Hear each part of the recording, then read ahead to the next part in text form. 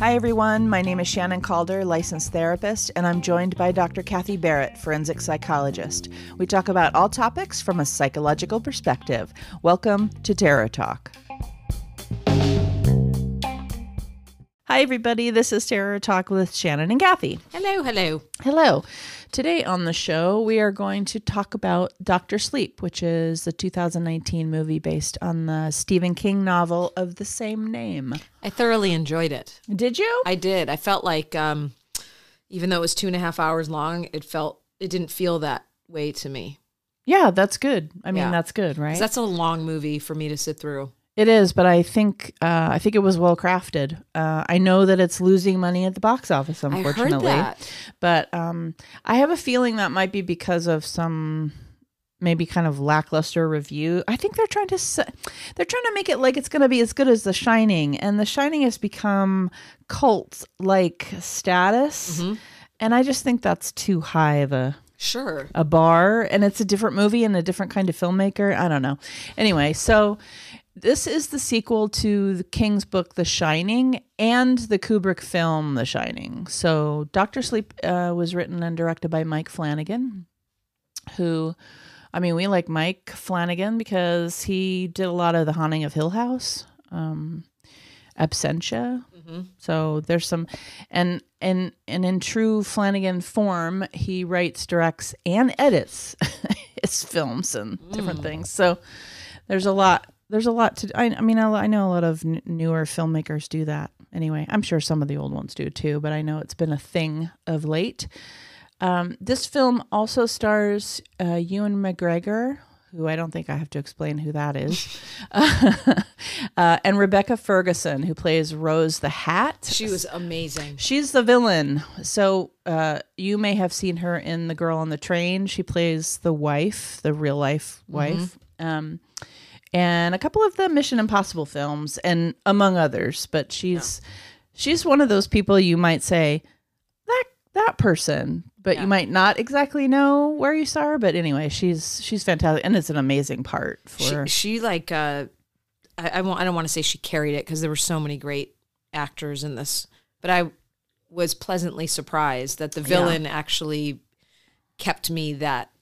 Well, I agreed. I mean, she's fantastic in it. But what I would say is the reason why I was saying it was a good part is that one of the things I think that this movie does successfully, which I'm a fan of, there's been several kind of newer movies that are doing this again, is having the villains be multifaceted and really and fleshed out. Yeah. Because of course in the book or it gets boring. Yeah, I mean in the book they are, of course, because you don't write 500 plus pages and not have fully formed people, characters of all walks of life. Plus, that's just a King thing. I mean, if you read the book, you get into the minutia of everyone's deal. And I thought that it was well done in that they didn't cut any of that. Well, they cut a lot of it, of course, because it's not a book, but they didn't cut the well-developed characters out of that. Because having developed villains is scarier. It is. It's just scary. It's just better. It makes a better movie, and it's scary, and it makes the climactic scenes more interesting. Well, and there are even parts of it where clearly it's not that I was necessarily rooting for her, but there were moments I was rooting for her. Yeah. Get him. Oh, wait, no. Because she was a full person. Yes. She was integrated. She wasn't just, this is bad. This is the bad person. Yeah, you sort of see a little bit about how, and you see more of it in the book, but you see definitely in the movie enough of like how she got there and how long she's been around. And she was a strong female villain. I think sometimes they try to just use like hypersexualize a female villain, and that was not at all what her character was about. No, I mean, that was a part of who she was, but it wasn't a part that they overemphasized. She was no more, I guess, her attractiveness was no more concentrated on than she would have if she would have been a male character, I guess. Exactly. And no more than just a regular human being. Right. You know, there's, of course, 2 or 3 times as her character is developing where you can tell she's being seductive. Yeah. But that's true of everyone. And most villains. Yeah. And most villains, right? Most narcissists. Narcissisms. Yeah. Yeah. Narcissisms. Most narcissisms. Yes, them too. The other actor I would specifically mention is a newcomer, 13-year-old Oh my Kylie God. Curran, which I don't know if I'm pronouncing that She right. was so good. You know, I don't always love kids on screen. Neither do I. But being a huge Stephen King fan, I've had to get used to them over the years because he often tells stories about young people. But she was really good. Really likable and really mature in her performance. So even though we know we're watching a 13-year-old, right? Kid, Yes. something like that she had because of her abilities too, there was an old soul quality already there. You bet. So she didn't appear like a 13-year-old kid. No, I thought she was really well done, and I have a feeling she's got a career ahead of her. She certainly does. Because this is a great role, for one. Mm-hmm. She got to be, creepy. She was good at the creepy. She was creepy, but she was also funny. There's a few funny moments. And that's King, too. There's always going to be a few funny things. I think he writes his kids well, like Spielberg does too. Yeah. Like Spielberg movies, I can watch the kids because he brings a level of like adult humor and sophistication where a lot of directors and writers don't know how to write kids that well, that adults will go, oh my God, I remember being that age. And that's what he does. That's what King does too. Yeah. And I love that is like with he takes you back. Yeah. I mean, the character is multifaceted. I mean, in the book, you literally follow her from birth.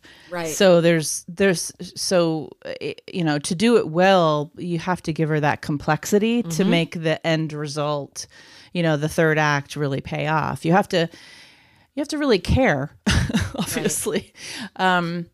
So I wanted to play the trailer for Dr. Sleep for those people who, I don't know. It's pretty good. I'm going to keep our mics up. So if you want to say something while the trailer's playing. Sing over it. Or watch it with me. I don't know. Whatever you want to do. I'm going to play it right now. Here's the trailer for Dr. Sleep.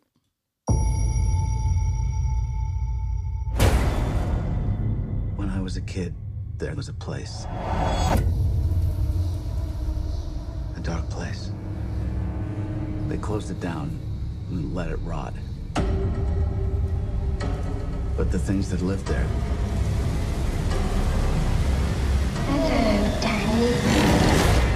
They come back.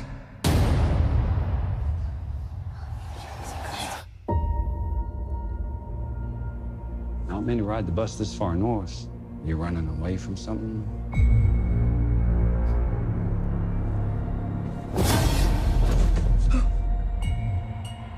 I'm running away from myself, I guess.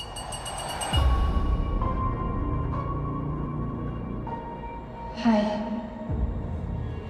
You can hear me. You're magic. Like me. I don't know about magic. I always called it the Shining.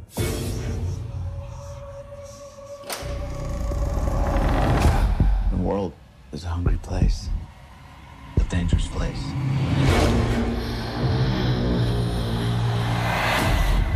These people, they hurt people like us.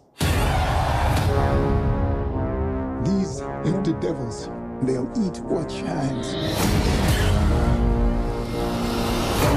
And they noticed that little girl. Well, hi there. Get out of my head! Get out!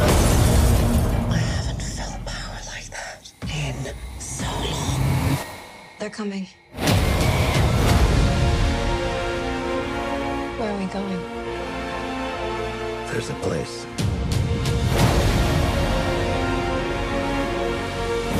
You sure you want to do this? I'm ready. Yes, you run, dear. And then I will find you. And you will scream for years. Come and play with us forever and ever.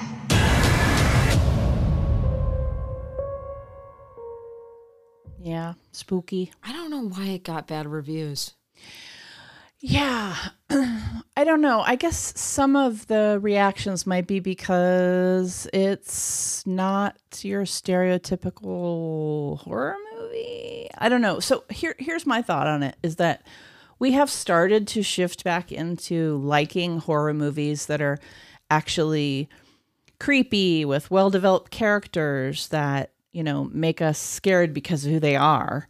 I mean, The Lighthouse, a different The Haunting of Hill House actually is certainly one of those things where, yeah, of course, there's the occasional jump scare and there's creepy things in the shadows and all of that. But mostly it's because you get to know these people and you care about them, and then you're scared as if you're with them, right? I mean, Yeah. And I don't know that. I mean, a lot of the horror movies are not like that these days. Or for the last 20 years, maybe, you know, an argument could be made that we've gotten into, which we also talk a lot about on the show and love, like the slashers and the sort of one-hit characters that are just going to get killed, that kind of thing. There is that, but I think that most people who go to watch The Shining are expecting a thriller, a psychological thriller with deep I would think characters. So it's like, I don't think these are the same people going to watch Happy Death Day. Right. So it just surprises me, and maybe I'm missing something, or I'm the ignorant audience that doesn't see how bad it is. I don't know. I just felt like I was really captivated by it, and I thought the way that they brought both films together, they made it enough of a standalone film, but also made it super relevant to the original film. I don't know. I liked it. I hear you. I mean, so let's do this. So just to orient us, the Dr. Sleep is an adaptation of the movie of the novel by Stephen King, but it's also a sequel to Kubrick's The Shining. So one thing you got to mention or kind of talk about is that Flanagan had this huge thing to try and achieve, because King and Kubrick are widely known for not having agreed on how The Shining was. Right. I'm going to play a clip a little bit later of King, an interview that King did, and where he, talks about it a little bit lightly, but there's plenty of interviews where he wasn't that light from back in the day. He's got King fans, he's got Kubrick fans, and he's got his own, substantial talent and agenda, I'm sure, with what he wanted to do. So I don't know. It seems like a huge thing. I know that the original script for Dr. Sleep was written by Akiva Goldsman, who is the guy who he wrote like Batman Forever, Cinderella Man, A Beautiful Mind. All good movies. Yeah, and a bunch of other stuff. So I think he won the Academy Award actually for A Beautiful Mind. But anyway, and then it didn't get produced in that particular, I haven't read that script, so I don't know what that script revealed. But then Flanagan came on and took over and rewrote the script and directed and edited, et cetera. So it just kind of went on, which is really common in Hollywood for people to do that. So... And what ended up happening was he had to... So The Shining. The Shining ends with the boy and his mom surviving and Jack Nicholson dying in the cold and basically the hotel freezing over, right? Now, the book, The Shining, ends differently. The book... ends with the hotel burning down. Okay. And so what you're getting in this movie is the original ending to the first book. Okay. Except you've got Abra, our new young person, basically playing the part of Danny, and you've got Ewan McGregor, who's Danny grown up, playing the part that Jack Nicholson would have played had the original movie been like a direct translation or whatever, or adaptation. So then in the original book, The Shining. Yes. Does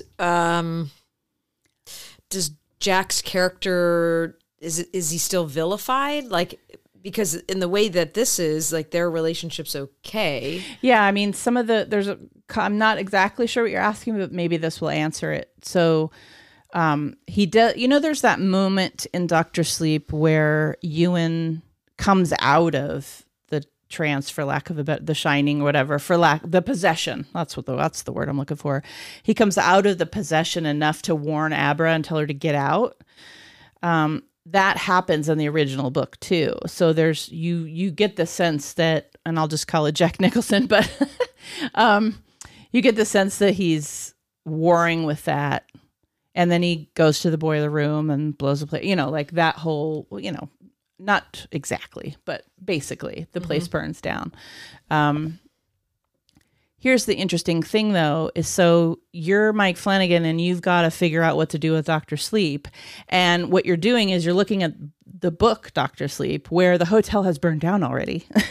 So then you're thinking, well, what do I have where's my climax? Moviegoers are going to want to go to the hotel. Right. Because we've all been waiting for that, right? For it, yeah. Which I think, before I go into how the book ends or whatever, I think that you tell me if you agree with me. I think the movie does a really good job of, Act 1 and Act 2 being very solidly in this new world with Abra, who's the new Danny, for lack of a better title, the young person who has the shining, and developing all those characters, having this new story with these new villains. And then the Act 3, the climax, is like the fan service, service too. Yeah. That had to be in there. What did you think about the fan service thing? Did you feel served? I did, because first of all, I don't think they overplayed it. So they used it. I thought they used it appropriately. And especially if you're seeing it in the theater. Yeah. And we saw it on the big IMAX. Oh, that's right. So we were in the IMAX there theater. Were a couple of, it was shot so well. There were actually a couple times I got dizzy because you feel like you're flying over Colorado and all that.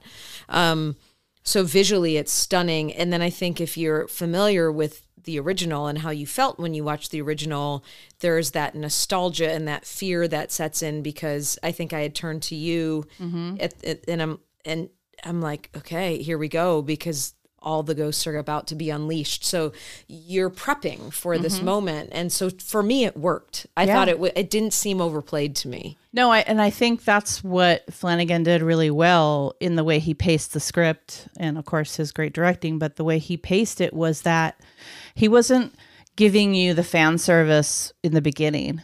No, he built this whole world so that when there's that moment where they arrive in the snow and they're looking up at the overlook, and as a fan you go, oh, you're like, yes, we're back at the, and that's great. Even if you've read the books, you want to be in the hotel. So even though if you've read Dr. Sleep and you sort of know that it's a different kind of, they still go to the site of the overlook. It's just the hotel has already burned down. So, they're not in it.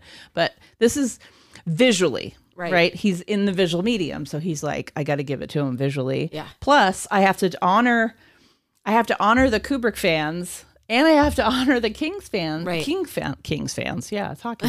The King fans. And I just thought that part of it was really well played, well done. Yeah. That I do believe that this has the ability to serve both audiences, even though they've always kind of been against each other. When you read, because I saw that there were bad, or they're losing money or whatever. Did you read any specific, like why people thought? No, I haven't read any like bad reviews or anything. Okay. I just try not to before we record. But, it's just not getting the audience they want. It's just that maybe the movie cost too much. I have no idea. I just know that they're projecting a certain amount of money and they haven't gotten that yet. And they were projecting a certain kind of opening, which they hadn't gotten yet. And that they're thinking they're going to lose like 20 or 30 million. I think The Shining's old.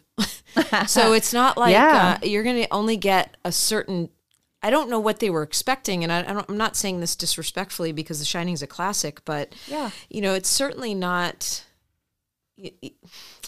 So if you look at like the new Halloween that came out, it did really well for what they expected. Yeah. Because Halloween's an old, Yeah. it's an old, what do you call it? Well, franchise. Franchise. Thank you. So what it made for their expectations, because I thought it was really great, the new Halloween and what they did with it as well. But their expectations on it were, and it probably cost a hell of a lot less to make. Oh, sure. But The Shining's old. Like, it's Yeah. not like there are Yes. teenagers going, oh my God, that resonates with me. I need to go. So I'm not really sure what they were expecting to make. Yeah. It's hard to know. I also think it's not really hyped. Fair. Like, so there's one theater that Kathy and I usually go to watch our movies. And there's 6 we theaters. have a routine.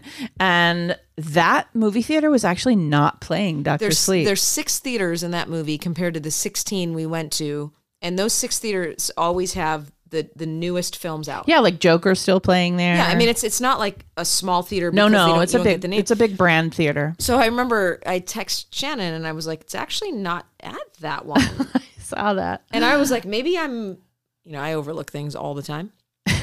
I was No. expecting you to send back like, yeah, it's actually there. You didn't look right. Don't be dumb. Yeah. But No, it was at the crappy movie theater down the street. way that we had to go to, which was fine. It was fine, but But I think it speaks to Yeah. the lack of hype. yeah. And I think if it were not for you being such a King fan, I probably would have seen it when it came out. Yeah. But I don't know if I would have known to even go see it in the theater. Yeah, you might not have if it wasn't, if we weren't doing this, and you might not have seen it opening weekend kind of thing. You might have waited. Like, I would have been like, oh, that came out. Yeah. Because it's not really getting. Yeah, I'm not seeing the hype either. So I guess, what we're kind of saying is maybe they didn't put the money into, with Joker. It's the same. They're both Warner Brothers, right? So I think. If you compare it to It, which is also Stephen King and also was made a long time ago, I think the difference again is there's something about the clowns and the kids that resonate more with. You don't have to be connected to the Tim Curry to go watch. And, then you have Skarsgård who looks so frightening. Yeah. So it drew people in just as a horror film. Yeah, it's different. But not because it was an original Stephen King, like The Shining. No, not necessarily. Although, I mean, you could look at Pet Sematary this year, and it made tons of money. It was very, very, but it was also a lower budget movie than this movie. So, but it made a bunch of money. So, I mean, a lot more money. But we'll see. We'll see how it goes. There's a couple things I wanted to mention that were in the book that I thought you might dig. One of the things was that we really follow Abra, who is the young person with this ability, these psychic abilities, which they call the Shining, which in the second half of our show, we're going to get into more psych stuff around child trauma and psychic abilities and addiction, et cetera, which are some of the themes in this story. But we'll get into that in the second half. But I want to say you follow Abra from birth, and there's these moments when her parents start to figure out that she's, touched, as they used to say in the old days, right, or has some kind of ability. And there's several reasons why they figure that out. And they take her to a doctor, and actually the doctor is really unusually caring and understanding about it. I don't know that all doctors would be like, oh, psychic ability, excellent, But one of the things that was super interesting is that when she was a baby, she cried for days, and they could not figure out why she was crying. And it was one of those moments for a parent that was just like, oh, help, my kid is crying and she will not stop, like days on end. No one's sleeping. They've checked it all out medically.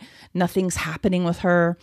And then the Twin Towers go down in the book. Interesting. And she stops crying. So that sets up something really wonderful, which we do see in the movie, just not as poignantly, is that she is sensitive to trauma and pain and other people's, part of having the part of having the talent of The Shining is that you can touch people or get in their heads and feel all of their pain. So she was literally predicting or psychically predicting the Twin Towers and probably trying to tell someone, Right. you know, and also experiencing the fear and the pain of that future event. Like she was with the little boy in the movie. Exactly. Which I just want to say real quick. Yeah. Just to make a quick note of that for people who haven't seen it. There's a lot of triggering moments with kids in this, and that scene where they do what they do to him was much more graphic than I thought it would be. Yeah, the villains in the movie torture and kill a young boy. The villains, what they do is they feed on the steam, meaning the emission from a person's body, which is, CGI steam coming from your mouth or your body. Energy. From kids who also have The Shining. So they feed on these touched kids and kill them to emit their steam in order to survive. Otherwise, they would die, and that's how they live longer. They don't live forever, but they live longer by feeding on the steam. So kind of zombie psychic people, I guess. Yeah. But yeah, that scene reminded me of what you were saying, though, is her ability to feel that intense pain and try to get him out of it telepathically. She was connected to that, and that happens all through the book and all through the movie. There's all these things where, her and Dan, who's Danny Torrance, who's all grown up, who also has the Shining skills, and we'll get into it a little bit later, but, has tried to use addiction to alcohol to mask. numb those things, which, you can't really blame him. One thing I would say is I would personally recommend that you see The Shining before you see Dr. Sleep. If you haven't seen The Shining for some strange reason, yes, it could be a standalone movie. It's not going to make as much sense, though. But it's not going to make as much sense. The last act is not going to be as exciting for you. It just, I personally would not recommend going into it as a standalone movie. I mean, just give yourself a 5-hour miniseries, basically, because the first movie's like 2.5 hours too. So and it's worth it. It's really worth it. It's a good story. Especially it's an for the winter. arc. Yeah. Those of you who are getting snow right now. For sure. Yeah. Absolutely. As that season starts, I know that this week in our world, it's really cold in a lot of parts of the country. So maybe it'd be a good movie time.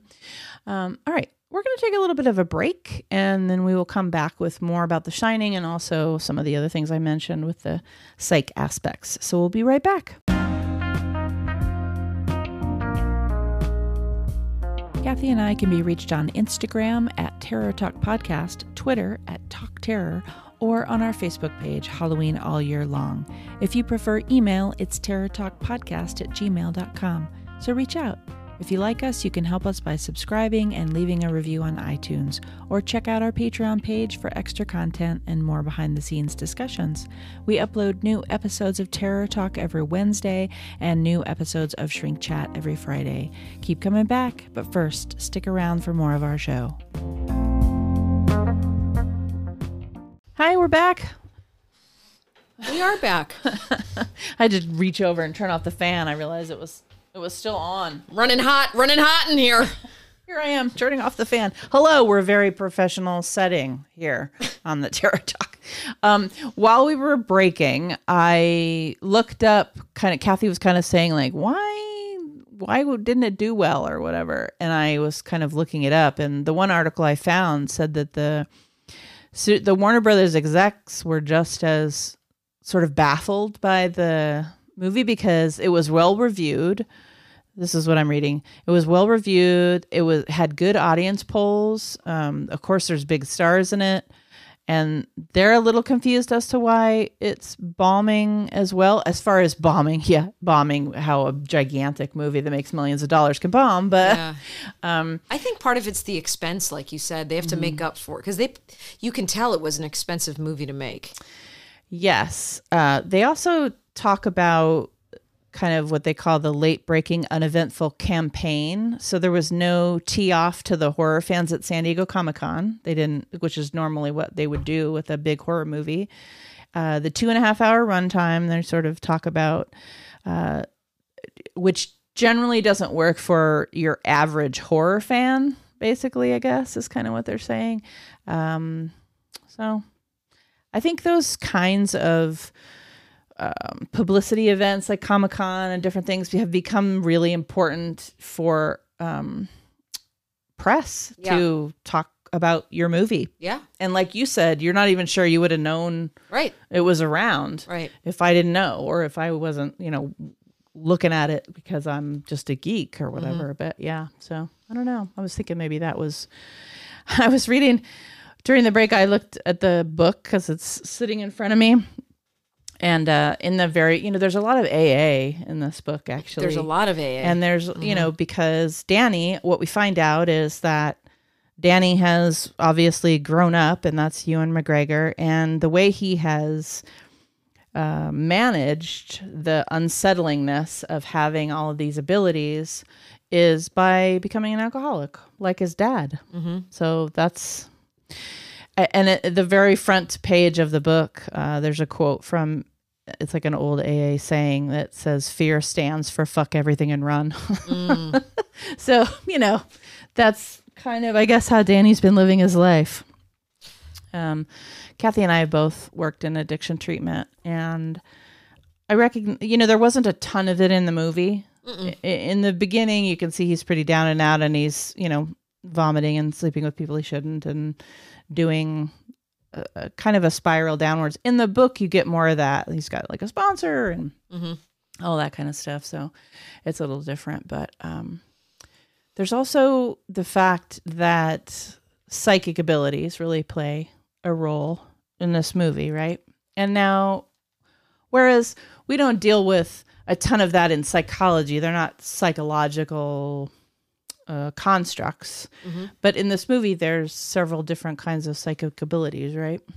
Yeah, and I think that his psychic ability is clearly, I think, in most people who can identify with some sort of psychic. I know people in my life who have it. I don't know to this extent, but we'll say that it's a blessing and a curse. And I think that it also fed his addiction. And, going back to the AA piece for a second here is the discussion around like living life on life's terms. And this certainly did not allow him to ever really be in control of anything, because it's already hard enough trying to find control in our lives when we don't have telepathy or psychic abilities. But when you don't have, and I know that there are mediums and psychics who will say, just like as therapists, we have to be able to, self-care enough that we're not taking in all of this stuff when we're not working. But I would imagine that a lot of his, we know he has trauma and all that, but I think a lot of his reason for drinking and masking and numbing was that imagine having this gift and never being able to just live your life. Yeah, I imagine it could make you pretty suicidal at times. Yeah. Especially if you didn't have anybody in your life that understood it or cared for you or anything. But now, so what we also know about after The Shining, the story moves on, and where he actually ends up living with his mother until he's about 20 when she dies. So Danny technically does have someone that understands, loves, and supports him, and validates basically his reality, which, as we know, is a huge precursor to feeling a little bit better. Now, yes, he still becomes an alcoholic, but he did have somebody in his life that. And he also said too in the movie, which I thought was a great way that they used psychology, was talking about how that was. The shadow side of his father was the only side that he could ever connect to his father. So it's like, that's all he knew of him. And that, therefore, those were the character traits that he adopted in a sort of sick and twisted way to feel connected with him. And I thought that was cool that they talked we about see that all the time, we right? do, but the fact that his character actually said that and announced it and talked about it, and it was brought up rather than just it being this underlying piece that you and I would have gotten. Right. That he talked about it, and I thought that was cool. No, it's fantastic. It's because it makes so much sense too. It makes him a more well-developed character. It makes him. You say that's me, and that's what they want audiences to do. Right. And say, oh, that's really interesting. I wonder what negative traits from the parent that I felt disappointed me. I wonder what negative traits I'm connecting to as a way of connecting to someone who abused me or abandoned me or what have you. Yeah, and I think that it also, as he starts to get healthier, one of the things that we look at as clinicians is developing insight. And so when he was able to make that connection, when he was presented with that temptation later on, he was able to look at it and go, I'm not you. I'm not going to be this. I don't. And that's what we hope for our clients. Yes. Is to be able to have that insight and that the discipline to say, I'm not falling back into that, and I'm not you. And they did a good job with that, I think. Yeah, I think some of the newer movies these days are really getting, well, it's good for us, but maybe that's why we are getting so into this, is that a lot of the newer movies are getting much more psychological. And I mean, I think one of the things that Flanagan does really well is he's looking at he's not just fixated on trying to have you jump in your seat. He's working with the people in the movie and their reactions to the horrible things that are going on and how they're scared. Right. And then we're in them, as opposed to just trying to spook the audience. And yeah, of course, there's some jump scares and different things in this movie, but it's not all about that. It's those kind of happen, but it's more about the characters reacting the way we would react, and then we're scared with them, which I think is really cool. Yeah. I know that this book almost wasn't. Well, I mean, he might have written it eventually, but I know that he talked. King is who I'm talking about. Stephen King talked about the idea for this movie, like a sequel to The Shining, on a promotional tour or something. And I read that it was during an interview at a theater, and he was talking about the idea about how, Danny Torrance would be in his 40s and he'd grown up and he'd be working in a hospice with terminally ill patients with, that would aid, that his extraordinary powers, like his powers would be, an aid to them in their dying moments. I really liked that. And I feel I have this on my notes too, because King has this really cool way of talking about death. And there's always, he doesn't decide for the audience what we should believe, but he certainly always leaves that door open of there's something after this. And there's nothing religious about it. There's not, it's just more like when the mom comes back at the end and Abra's talking to her and she's like, he's fine. And there's more after this. Yeah. Now, so that's an ending that Flanagan wrote. And isn't the ending and isn't in the book to my recollection.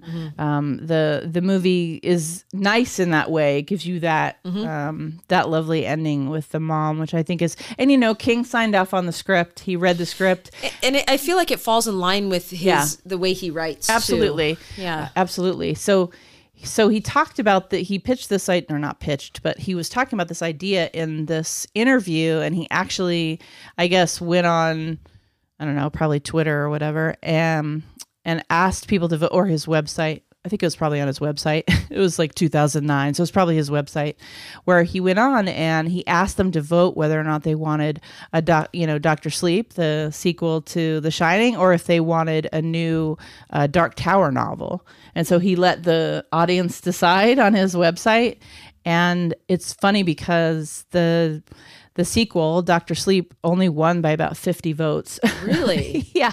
I mean, I read this. I'm assuming it's true. I read it in a couple of different places. And so then that was how he decided which book to write. Now, he probably would have written both, eventually, because he's obviously very prolific. Yeah. But that's why it came first, I guess, before the Dark Tower novel, which is kind of cool. So I guess by way of talking about the psychic stuff a little bit more, I wanted to mention that in the book, which I realized wouldn't have been particularly cinematic, so I understand why they didn't go this way, but in the book, Abra and Dan meet in an astral projection for the first time. Okay. So the first time they have contact, he's like in something, and then she kind of comes in and he's like, wait, who the hell is that? You know? And it's sort of, they meet in their minds at first, which I think is pretty cool. Yeah. And then later when there's the writing on the wall where there's like, hello, etc., he's like, are you the person that was in my head? You know, that kind of thing. So I would call that particular ability that they both have as astral projection. Okay. Right. So, which is, it's an intentional out-of-body experience that assumes the existence of a soul or consciousness called an astral body that is separate from the physical body and capable of traveling outside and around in the universe. Interesting. So I'm aware of this particular phenomenon because when I was a kid, my mom used to be a hippie and she would talk about stuff like this. And she told me once actually that she felt she had astral projected, you know, think what you want of her, but it was the 70s. So she told me that one time she was laying in her bed and she opened her eyes and she saw herself hovering above her. I've heard people tell me that before. I've too. heard other stories like that too. I just remember when I was a kid, her telling me that story. So in this movie, both Dan, all the villains, Abra, everybody can astral project. So there's several times in the book, many times in the movie where the villain will astral project across the world to confront, you know, whoever, and vice versa. And they do it physically, which would be astral projection, but they also do it in their minds too, right? Which would be, that I guess, scene telepathy, too, right? Yeah, that scene where Rose the Hat is flying over the universe or whatever. She's flying over the planet, but she's up in the universe. That was a really cool scene. Yes, very cool. There's a lot of really interesting visuals. And another reason to see it in the theater, and we saw it in IMAX, you feel like you're flying with her. You totally do. In the IMAX, you Yeah. did. And I had forgotten that it was IMAX. You know, we have such quality movie experiences these days. It's always kind of good. I only notice when it's really crappy, like when I'm in a bad theater. But yeah, so telepathy would be the other thing we're describing, which is the transformation of information from one person to another without using words, right? Without using regular sensory channels, meaning visually or auditorily or speaking to someone. Right. So it's like basically when people in the movies talk with their minds. They can read. Yeah, there's the scene where she's sitting in the classroom and she's reading everybody's mind. Yeah. Yeah. Stuff like that. They also state and show that the people with the Shining, which is what all these abilities are called, are also telekinetic. I was going to ask you, I'm like, there's another one because I was trying to think of Firestarter. Yeah, they're telekinetic, which She can move things. She can move things with her mind. She'd use that quite a bit in this one too. Yeah. And I guess in the movie, the first sort of instance we see where the parents and everybody are realizing her true powers is when all the spoons are on the ceiling. Yeah. And that's very visual and cinematic. So I understand why they use that. In the book, there's multiple things that happen. That scene does happen. And it actually instigates her going to the doctor because the doctor and the parents, I think, are the only three people at the party that see it and are like, bring her in on Monday. That's not normal. Maybe we should have a conversation around this seems scary. I think the other thing that they do that I would add to this is they channel. So not only are they moving through space and time as souls and speaking to each other in their minds, but they're also talking with dead people, which is, I would say, if we wanted to name it, it would be channeling. Like when you see in the movies, you know, the scary charlatan that's going to take your $5 and talk to your dead grandma. Like a medium.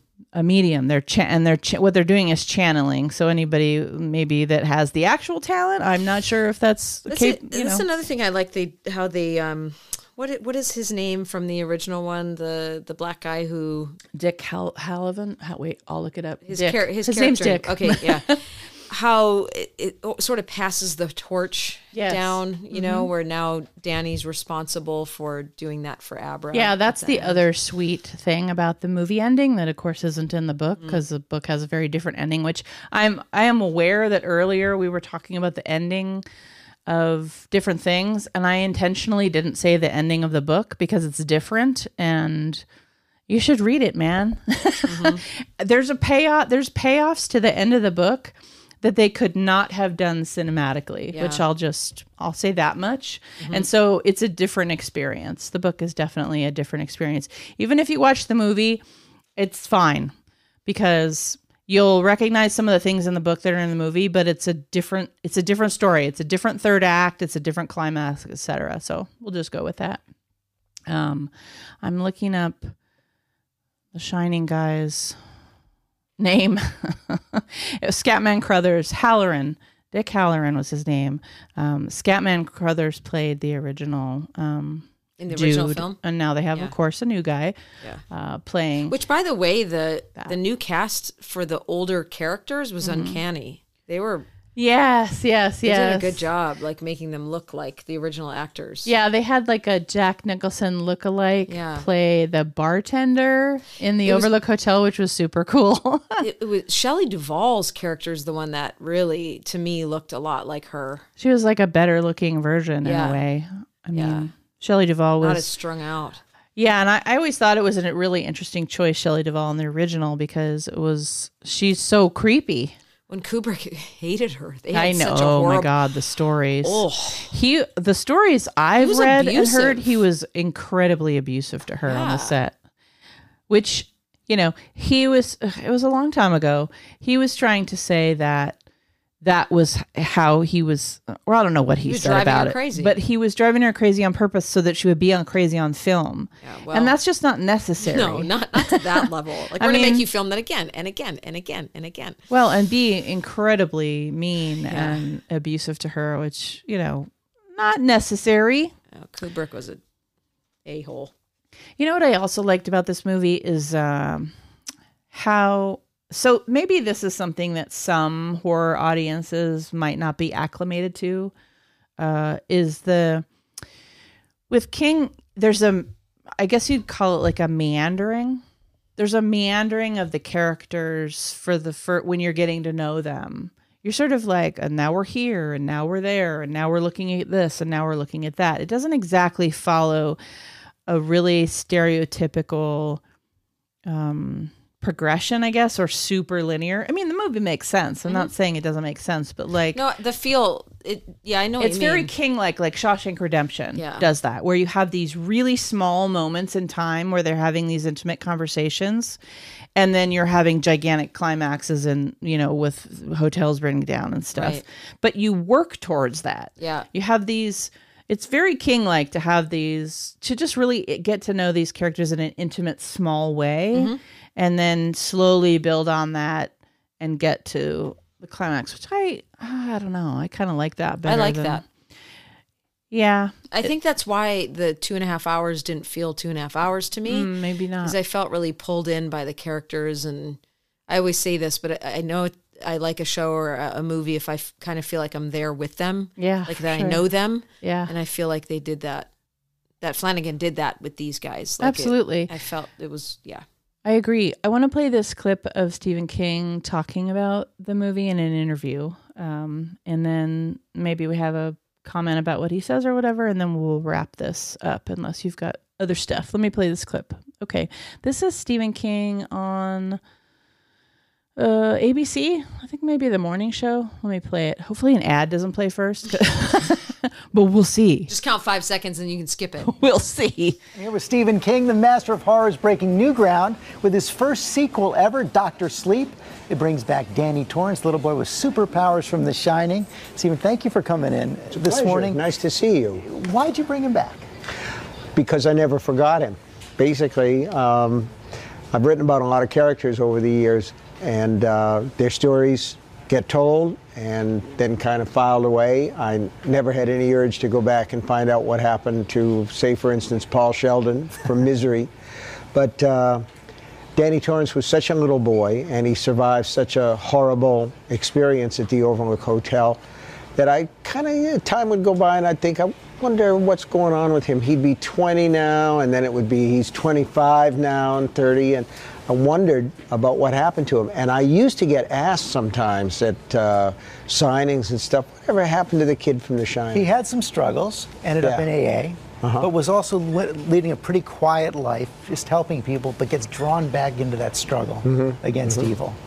Well, one of the things that interested me, and one of the big reason to go back, was he had come from a situation where he had survived an abusive father who was also a drunk.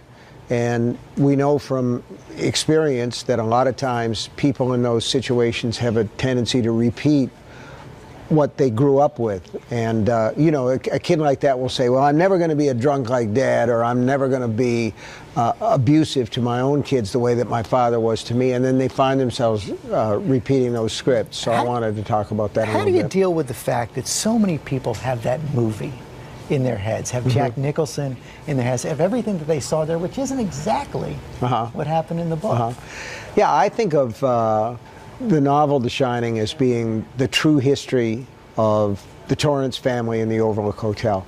I've been asked a lot about the Kubrick movie, and basically it is what it is, and that's fine. And I know that it has a lot of people who really, really love the movie, but I said in the afterword, for instance, in Kubrick's movie, the Overlook Hotel freezes, and in Stephen King's book, the Overlook Hotel burns. But that was the difference in temperament. He was cold and I was warm.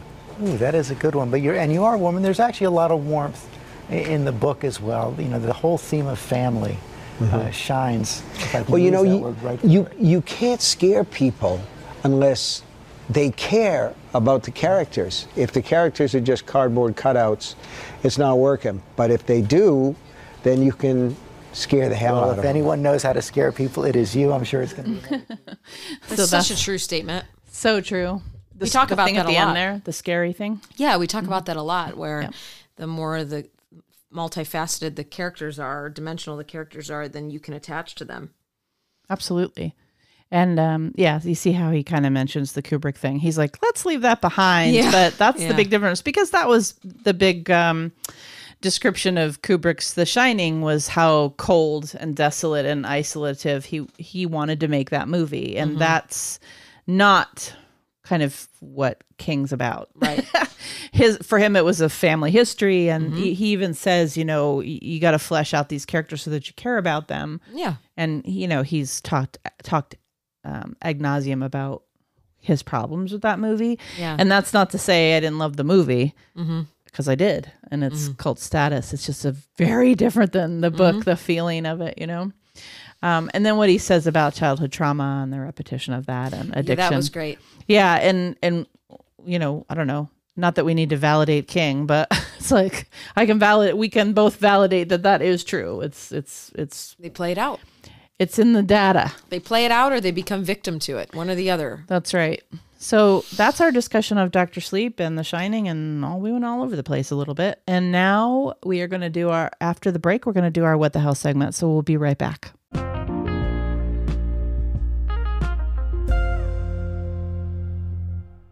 Hi, everyone. We're back with our What the Hell segment.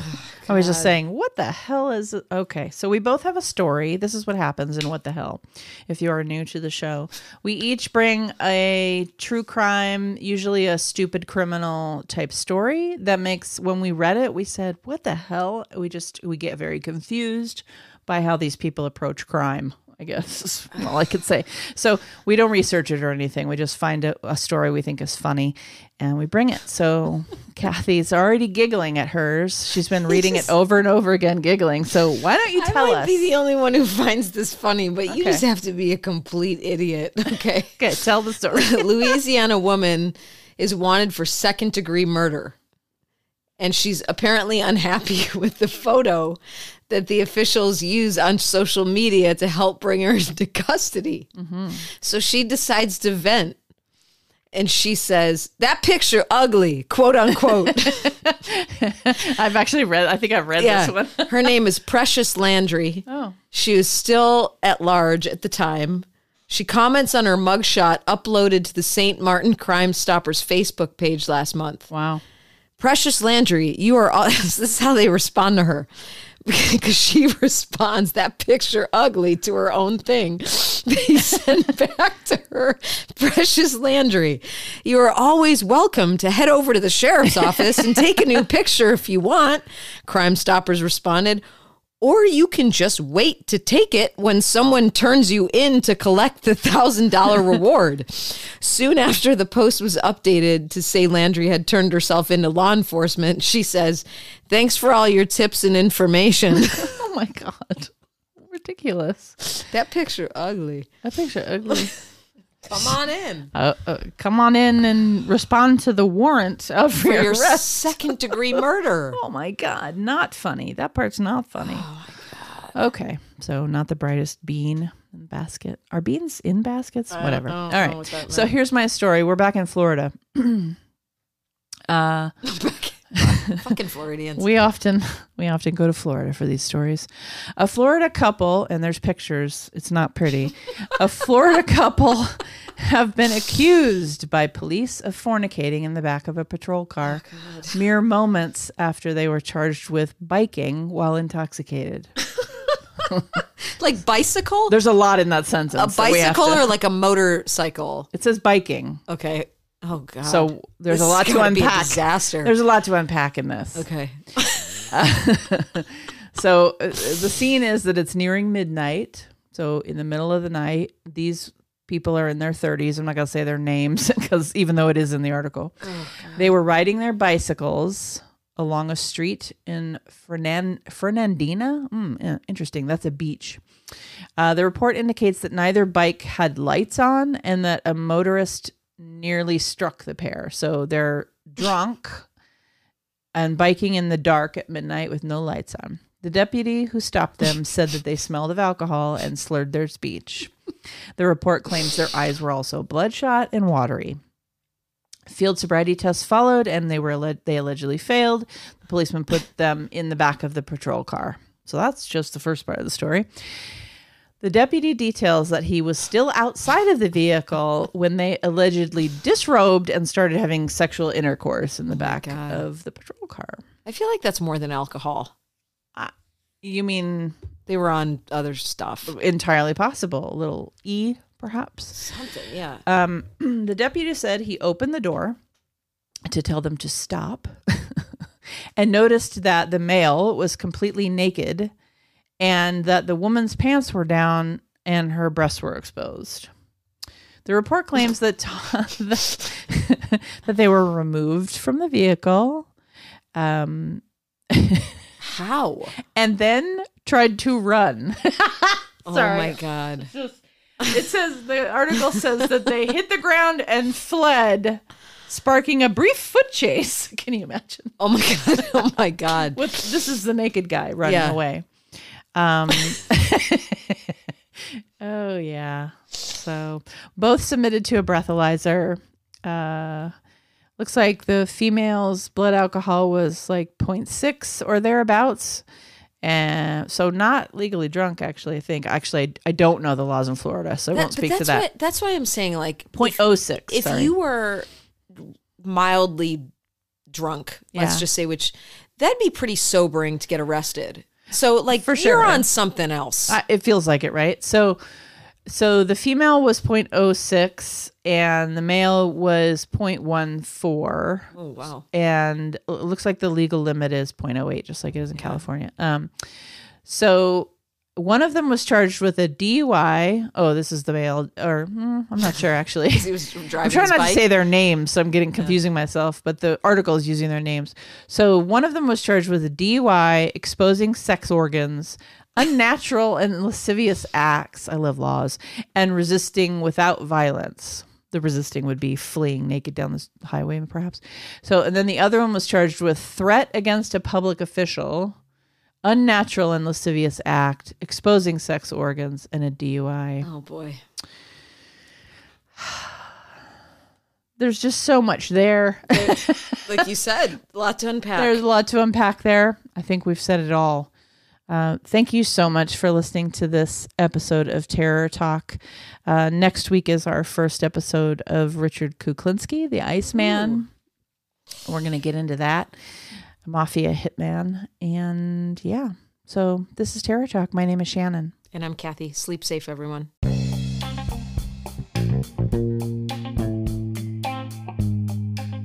We hope you enjoyed this episode of Terror Talk. If you enjoyed this show, there are 2 things you could do for us: subscribing and sharing our episodes on social media, as well as writing a review on iTunes. Plus, you could check out our Patreon page. Don't hesitate to contact us on Twitter, Instagram, or Facebook. We upload new episodes of Terror Talk every Wednesday and of Shrink Chat every Friday. Until then, goodbye and have a pleasant tomorrow.